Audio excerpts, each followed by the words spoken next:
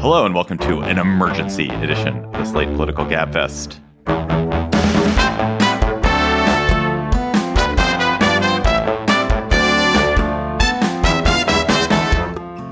June 9th, 2023, the Trump is indicted again edition. I'm David Plotz in Washington, D.C.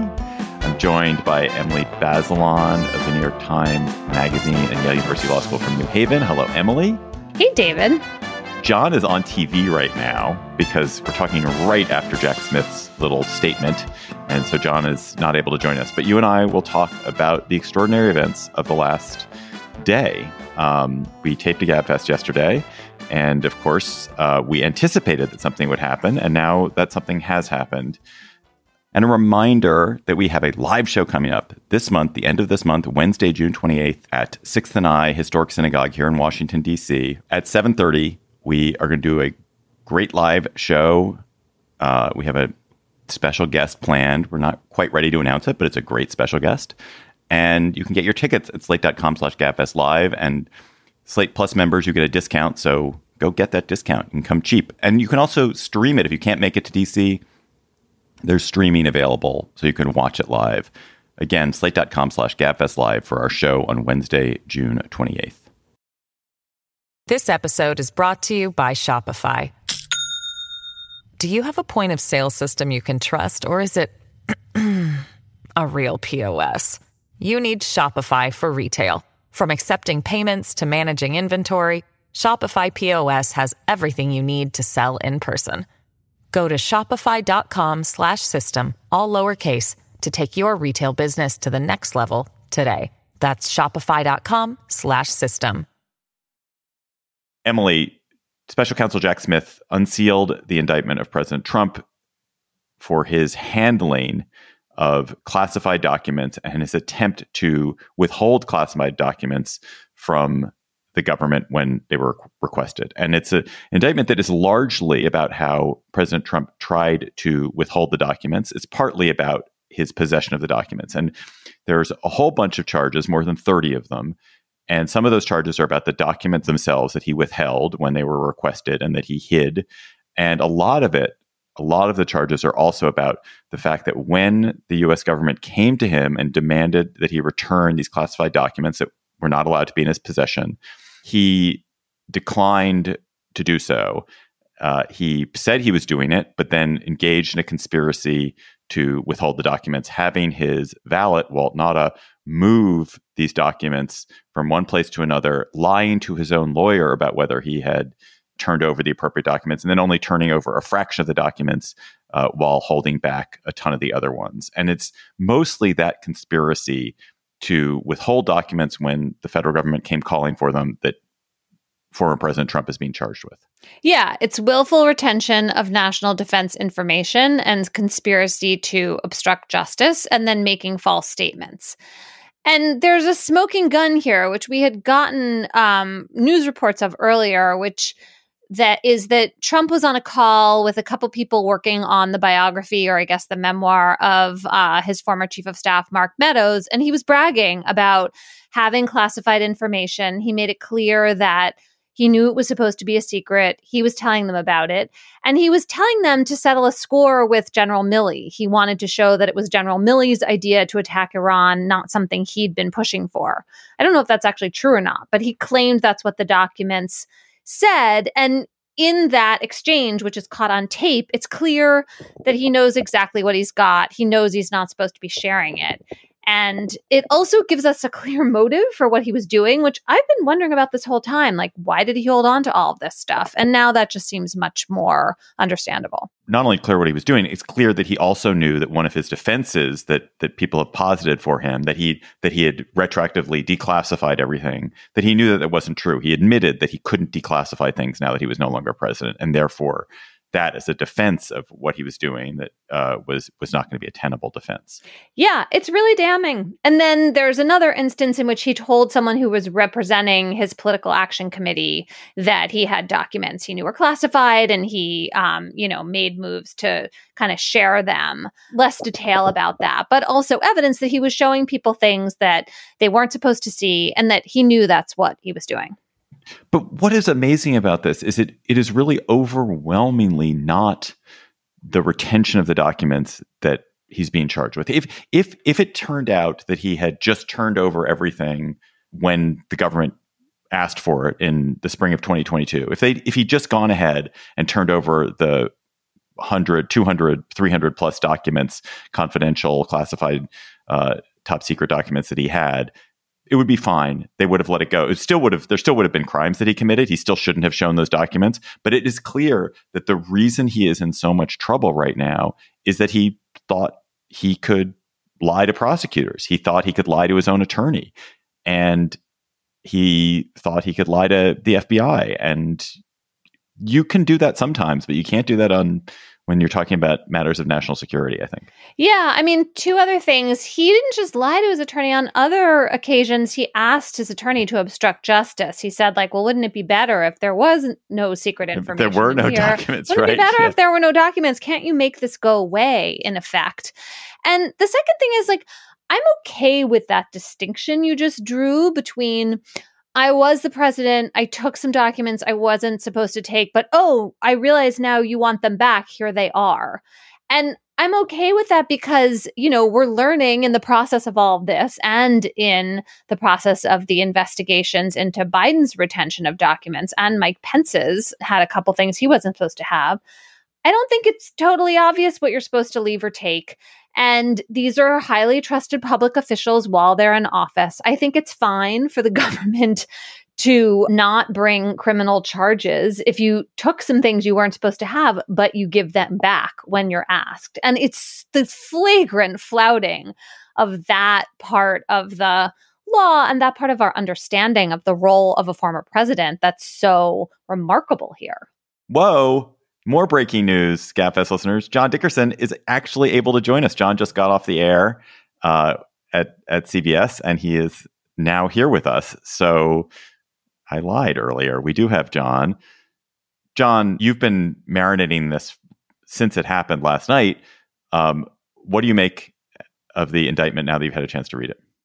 Well, I'm glad that I've had a chance to read it because it's so irritating in these moments where people rush in and make claims for an indictment and you don't have the facts of the case. So now we have an indictment. What strikes me is that there is a central actor at the center of the stage with at least 5 instances of obstruction. And that central actor is Donald Trump. And this is not an instance in which, a few pages with overclassification wandered into the memorabilia of the White House. This is an orchestrated attempt by the president, former president, at regular turns to keep this information one step ahead of the people who were looking for it. And that undermines his larger claim, among the ones he makes, that he had some broad declassification power and that he had a right to have this. He knew he had no right to have it.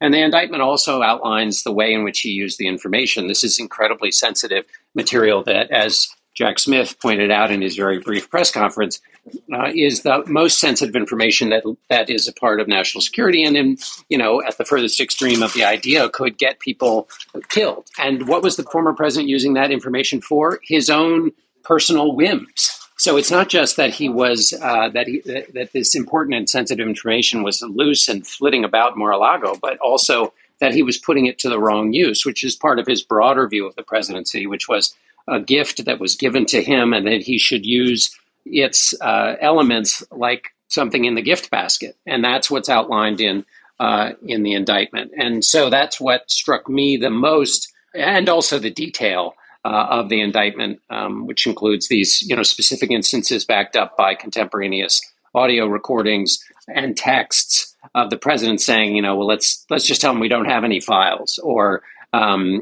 basically instructing his lawyers to lie in response to the subpoena. What do you guys make of the Republican response? There was a pre-buttal that happened where there was a significant Republican response from people who are kind of Trump allies within the party, or certainly people who don't want to offend Trump voters, who said, oh, this is weaponization of government. This is, prosecutorial overreach. This is a political vendetta. That was before the indictment comes out. Do you think there will be any reconsideration of it from any parts of the Republican Party now that there are specific chapters and verse here? Or is this is going to be a political football and Republicans just simply will not be able to acknowledge that there's a legitimacy to this prosecution? I'm feeling like it's the latter. I mean, some people, Mitt Romney and the usual people who try to adhere to a set of standards and norms have said this is reason for him to stop his campaign, and he brought this on himself, and he behaved wrongly in multiple different instances. I don't know, even though the evidence is pretty powerful, and the fact that Jack Smith said so little at his press conference suggests that the indictment will do the talking for him. Sometimes they say the more you talk, the less you say. Well, when you say so little, maybe it means because you've said a lot in your indictment. I don't see how they can get around. But we've said that before. I know. Exactly. And also that's in fact, as we've also said before, that's in fact why it's so hard to condemn something, because the thing you end up condemning, and this is something the candidates running against former President Trump are wrestling with in the campaigns, is if you say that he has fatal flaws of character, then the question is, well, when did you notice those fatal flaws of character, and why are you only speaking up now? So the things that you might condemn him for in this indictment would be of a piece of behavior that goes, back to the Mueller report. The Mueller report charged Trump with obstruction. It said it didn't charge him formally, but it said that he had not been exculpated of obstruction, and that it was a decision that was based on, I think, and Emily, you can correct me if I'm wrong, that Mueller's reading of whether you could go after an actual sitting president. But my point is that obstruction has been in his toolkit for a long time. So if you don't like it in this case, why didn't you like it in the previous ones, is one of the things that would hang up anybody who would try to get off the train at this moment. So this is the case of the many potential prosecutions of Donald Trump that lawyers like the best, right? It's very clear. It seems buttoned up. They have a lot of evidence. They laid it out clearly. There are charges that seem to very neatly apply.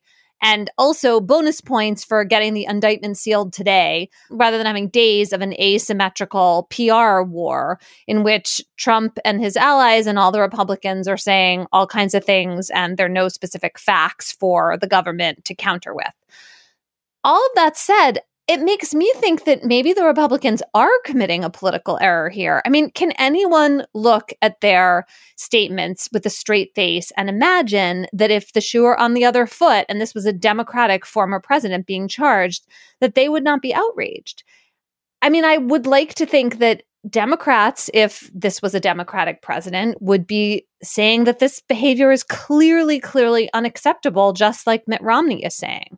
To just possibly ruin your very good point with just a little more detail, I mean, think about one of the major issues that helped Donald Trump become president. It was his suggestion that Hillary Clinton's mismanagement of classified records was such a fatal flaw that she shouldn't be voted into the presidency. And the number one thing, or in the top three anyway, things chanted at his rallies was lock her up because of her supposed mishandling of classified material. So, I mean, I guess the only other way it would be more of a comeback around would be if it turned out that Donald Trump was actually not born in the United States.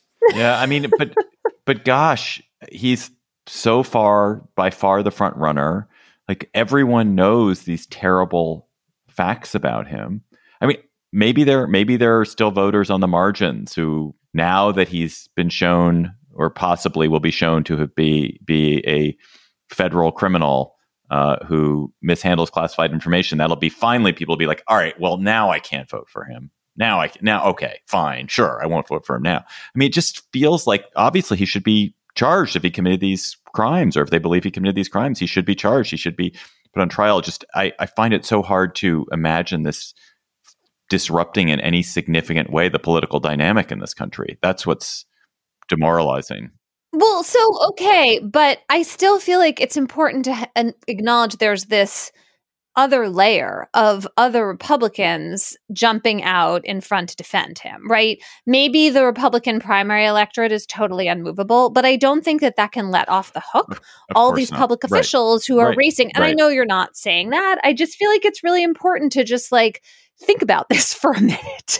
That's definitely right. I mean, I think the only other thing I would add, David, and I don't know that this is, but you could imagine this playing a similar role, actually, though the facts of the case are obviously wildly and vastly different. But one of the things analysts said about Hillary Clinton when Comey came forward at the end of the campaign and said he found more emails is people said at the time, and it seemed to make some sense, in fact, maybe one of the two of you had said it, is that whether people had a feeling one way or the other about her handling of emails, it reminded them that the Clinton years had been years of kind of fuss and bother. And this again. Yes. Well, I wonder if a similar thing could happen in the Trump. And the benefit of that is embedded in it is to use a 10-cent phrase, a permission structure that allows you to say, I didn't really forgive him any bad sins, so I'm not a bad person. But I don't know. There's so much bother associated with him. Maybe we should just turn the page. So you can get to turning the page without having to think badly about yourself. That's a really great point, John. And as I was kind of waking up this morning, I was like, I'm waking up to the nightmare I woke up to for so many years. If you think that Trump arrived as a political figure on the scene in 2015 and until, until late January of 2021, he was the central narrator, actor, figure in every single thing that happened in American politics. And then there was this brief reprieve from it, in the sense okay, well, there's some kind of normalcy. The Republican Party can move on. And the fact that they haven't moved on has been so depressing, and that it's returning so hard. And I hope what you're just saying is right, John. I hope what you're saying is correct, that there is at least a pool of people who are just I don't want the Michigas. I'm not going to go vote for Biden. I can't stand Kamala, but I'm not going to return to this craziness. That would be great. I mean, also, look, this is a federal indictment. It lays out criminal charges. It's very detailed about a series of moves that Trump and his valet made that were clear. I mean, there's just no way to read it and not think that Trump was deliberately trying to conceal this information he shouldn't have taken with him. He knew he didn't have the power to declassify. He knew it had potent secrets, and he didn't give it back when they asked over and over again. That is not hard to understand. Emily, do you think that Trump's lawyer, that Evan Corcoran, do you think he went to the prosecutors and was like, please pierce the attorney-client privilege? Do you think he was just this guy's committing crimes, he's trying to dragoon me into his crimes, please? No, I don't think so, because that would be a really bizarre thing for a lawyer to do, because lawyers are supposed to put their client's interests first, unless we are in the land of what's called the crime fraud exception, in which a client is trying to use the lawyer to commit a crime or to commit fraud. Well, that's what Trump is accused of doing. Yeah, but you have to still, it's so ingrained in lawyers that they are supposed to keep client communications privileged and confidential. I can't imagine that Corcoran waved his hands up and down for the Justice Department. I think the prosecutors came after him, and then once the judge ruled, you can pierce the attorney-client privilege here, then he turned over what he had. Although, notwithstanding what you just said, I felt like the voice notes he was taking for himself, maybe this is an insurance policy, but I mean, I feel like if you work for the former president, you're taking a lot of contemporaneous notes and voice notes and maybe even recordings, because you kind of think maybe someday it might turn around on you. Oh, absolutely. That part, I think, the insurance policy aspect, and maybe some inkling that you're kind of recording this craziness for history. Sure. I'm just quarreling with the idea that Corcoran would have volunteered the information. That's all. Yeah. I mean, there's no question that it was incredibly damning that he took those voice memos. And if you're truly the lawyer for someone who, the classic mafia lawyer does not take detailed voice memos. That's not how you do it on Better Call Saul. Well, if he does it once. And never more. Before we go to our quick second topic, I should say, what is the likely schedule of legal events now that there's an indictment? Oh, man, I don't know, except that Trump is turning himself in or whatever they work out on Tuesday, surrendering. But we should talk about Judge Cannon. I mean, this case got assigned to one out of the 15 judges in this federal district in Florida. And Judge Cannon drew the straw, and she is the same judge that gave these incredibly favorable rulings to Trump when the government was first trying to investigate, rulings that got overturned by the appeals court that just seemed honestly kind of bananas in terms of her read on the law. She is a Trump appointee. It's going to be really interesting to see if the knockback she got from the appeals court makes her more cautious this time.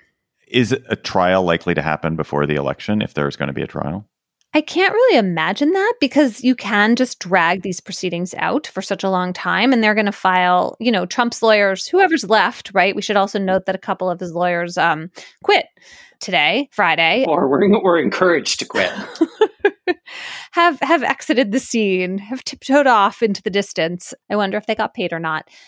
Yeah, I mean, it just seems like whoever's representing Trump will throw every single, what's the metaphor? Throw every snowball you can possibly throw into this case. And that it's going to be important for the courts to show that they're taking all those claims seriously and considering them. And I don't know if this case is going to stay with Judge Cannon or not, but whoever is holding on to it is going to have to be a model of judicial rigor. And so I would just assume that they'll be able to stall it out. But I don't know. It's pretty far away, the 2024 election. So we'll see.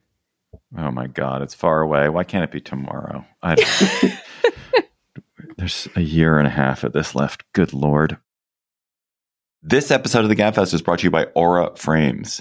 Are you looking for the perfect gift to celebrate the moms in your life? Aura Frames are beautiful Wi-Fi connected digital picture frames that allow you to share and display unlimited photos. It is super easy to upload and share photos via the Aura app. And if you're giving Aura as a gift, you can even personalize the frame with preloaded photos and memories. Aura Frames, in the notes that I have here, says moms like Aura Frames. I'm here to tell you that is like the truest statement in the world. I gave my mother an Aura frame. She absolutely loves it. She's also always hectoring me to keep adding new photos to her Aura frame so that she's got great new photos every week. So think about giving your mother or grandmother or aunt or sister or friend an Aura frame for Mother's Day. It was named the best digital photo frame by Wirecutter and selected as one of Oprah's favorite things. Aura frames are guaranteed to bring joy to moms of all ages. And right now, Aura has a great deal for Mother's Day. Listeners can save on the perfect gift by visiting auraframes.com to get $30 off plus free shipping on their best-selling frame. That's AURA frames.com. Use code GABFEST at checkout to save. Terms and conditions apply. This episode is brought to you by Shopify. Do you have a point of sale system you can trust, or is it a real POS? You need Shopify for retail. From accepting payments to managing inventory, Shopify POS has everything you need to sell in person. Go to shopify.com/system, all lowercase, to take your retail business to the next level today. That's shopify.com/system. The future of America is in your hands. This is not a movie trailer, and it's not a political ad, but it is a call to action. I'm Mila Atmos, and I'm passionate about unlocking the power of everyday citizens. On our podcast, Future Hindsight, we take big ideas about civic life and democracy and turn them into action items for you and me. Every Thursday, we talk to bold activists and civic innovators to help you understand your power and your power to change the status quo. Find us at futurehindsight.com or wherever you listen to podcasts.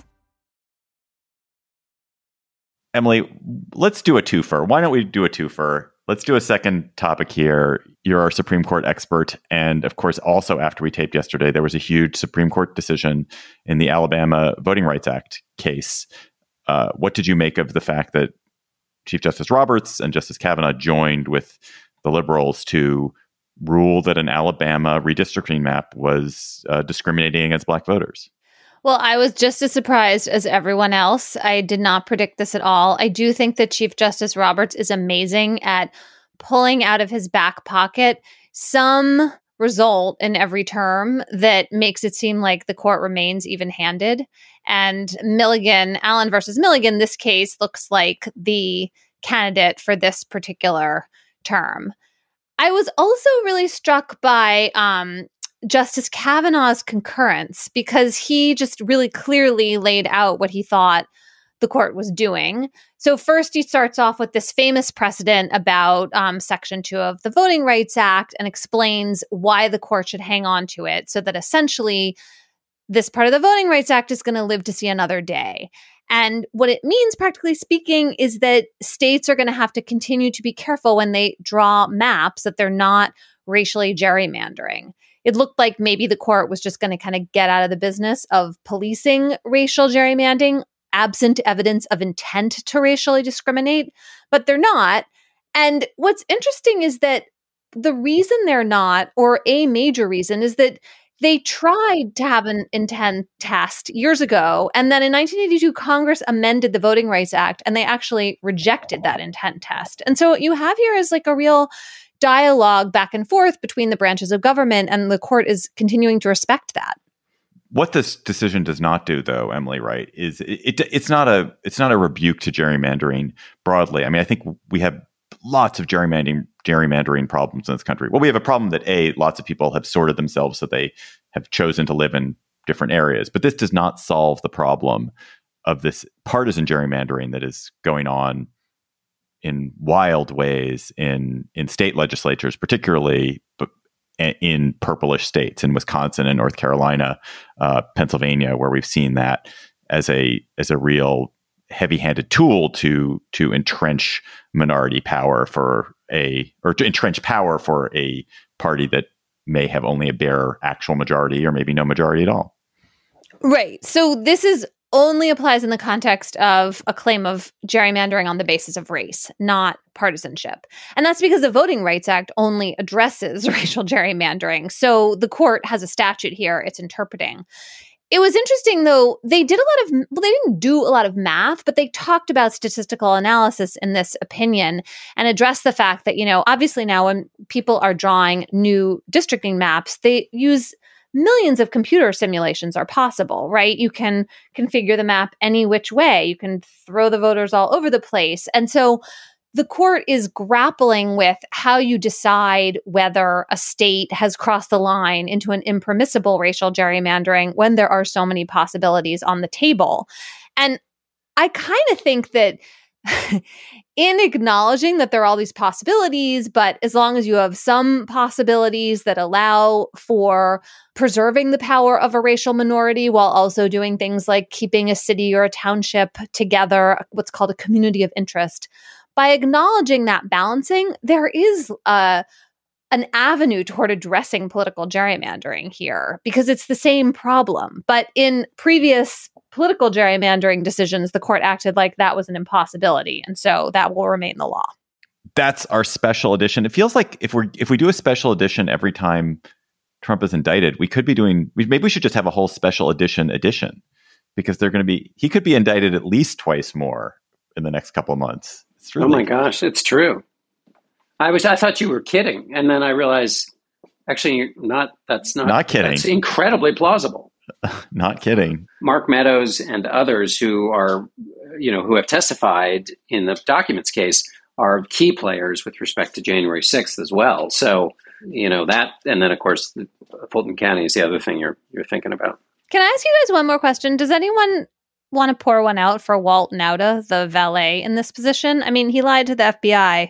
That's not great. He's being charged with making his own false statements. Do you feel sorry for him? It's a really good point. I think that poor Walt, you can imagine people saying, this is the cost. Basically, this one poor guy who's having to pay for Donald Trump's behavior. I wonder if that changes the way this cuts for people. But yeah, poor guy. And I wasn't quite sure whether that was basically a part of the process of Trump basically hiding the documents from his own lawyers. But I haven't quite figured that out yet, or if it's proved in the indictment. I'm not sure whether I feel sorry for him yet, because we don't know quite enough. But I mean, going to work for President Trump it's a long time we've known the character of this man. A long time we've known who this person is. And to make that choice to work with someone who is of such low character is a choice. And I don't know. I mean, Walt Nauta may be a wonderful person, and he may help every like damaged frog get across the highway, and have a home for widows and orphans out back. But you work with Trump at your peril, and we all know that.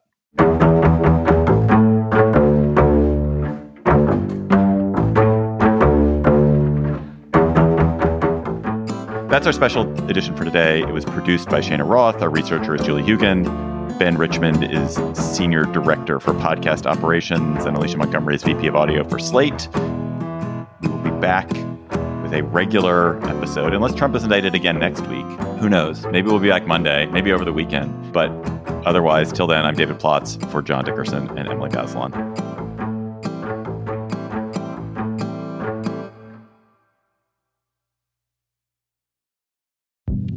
Hi, this is Dahlia Lithwick, host of Slate's legal podcast, Amicus. If you're listening to this show, you might be interested in Amicus's live show that we're hosting in Washington, D.C. on Tuesday, May the 14th. My colleague, Mark Joseph Stern, and I will be talking to some amazing guests, including Sherilyn Ifill and a sitting state Supreme Court justice, all about how originalism, a relatively recently invented way of interpreting the Constitution, has taken over the Supreme Court and radically reshaped the law.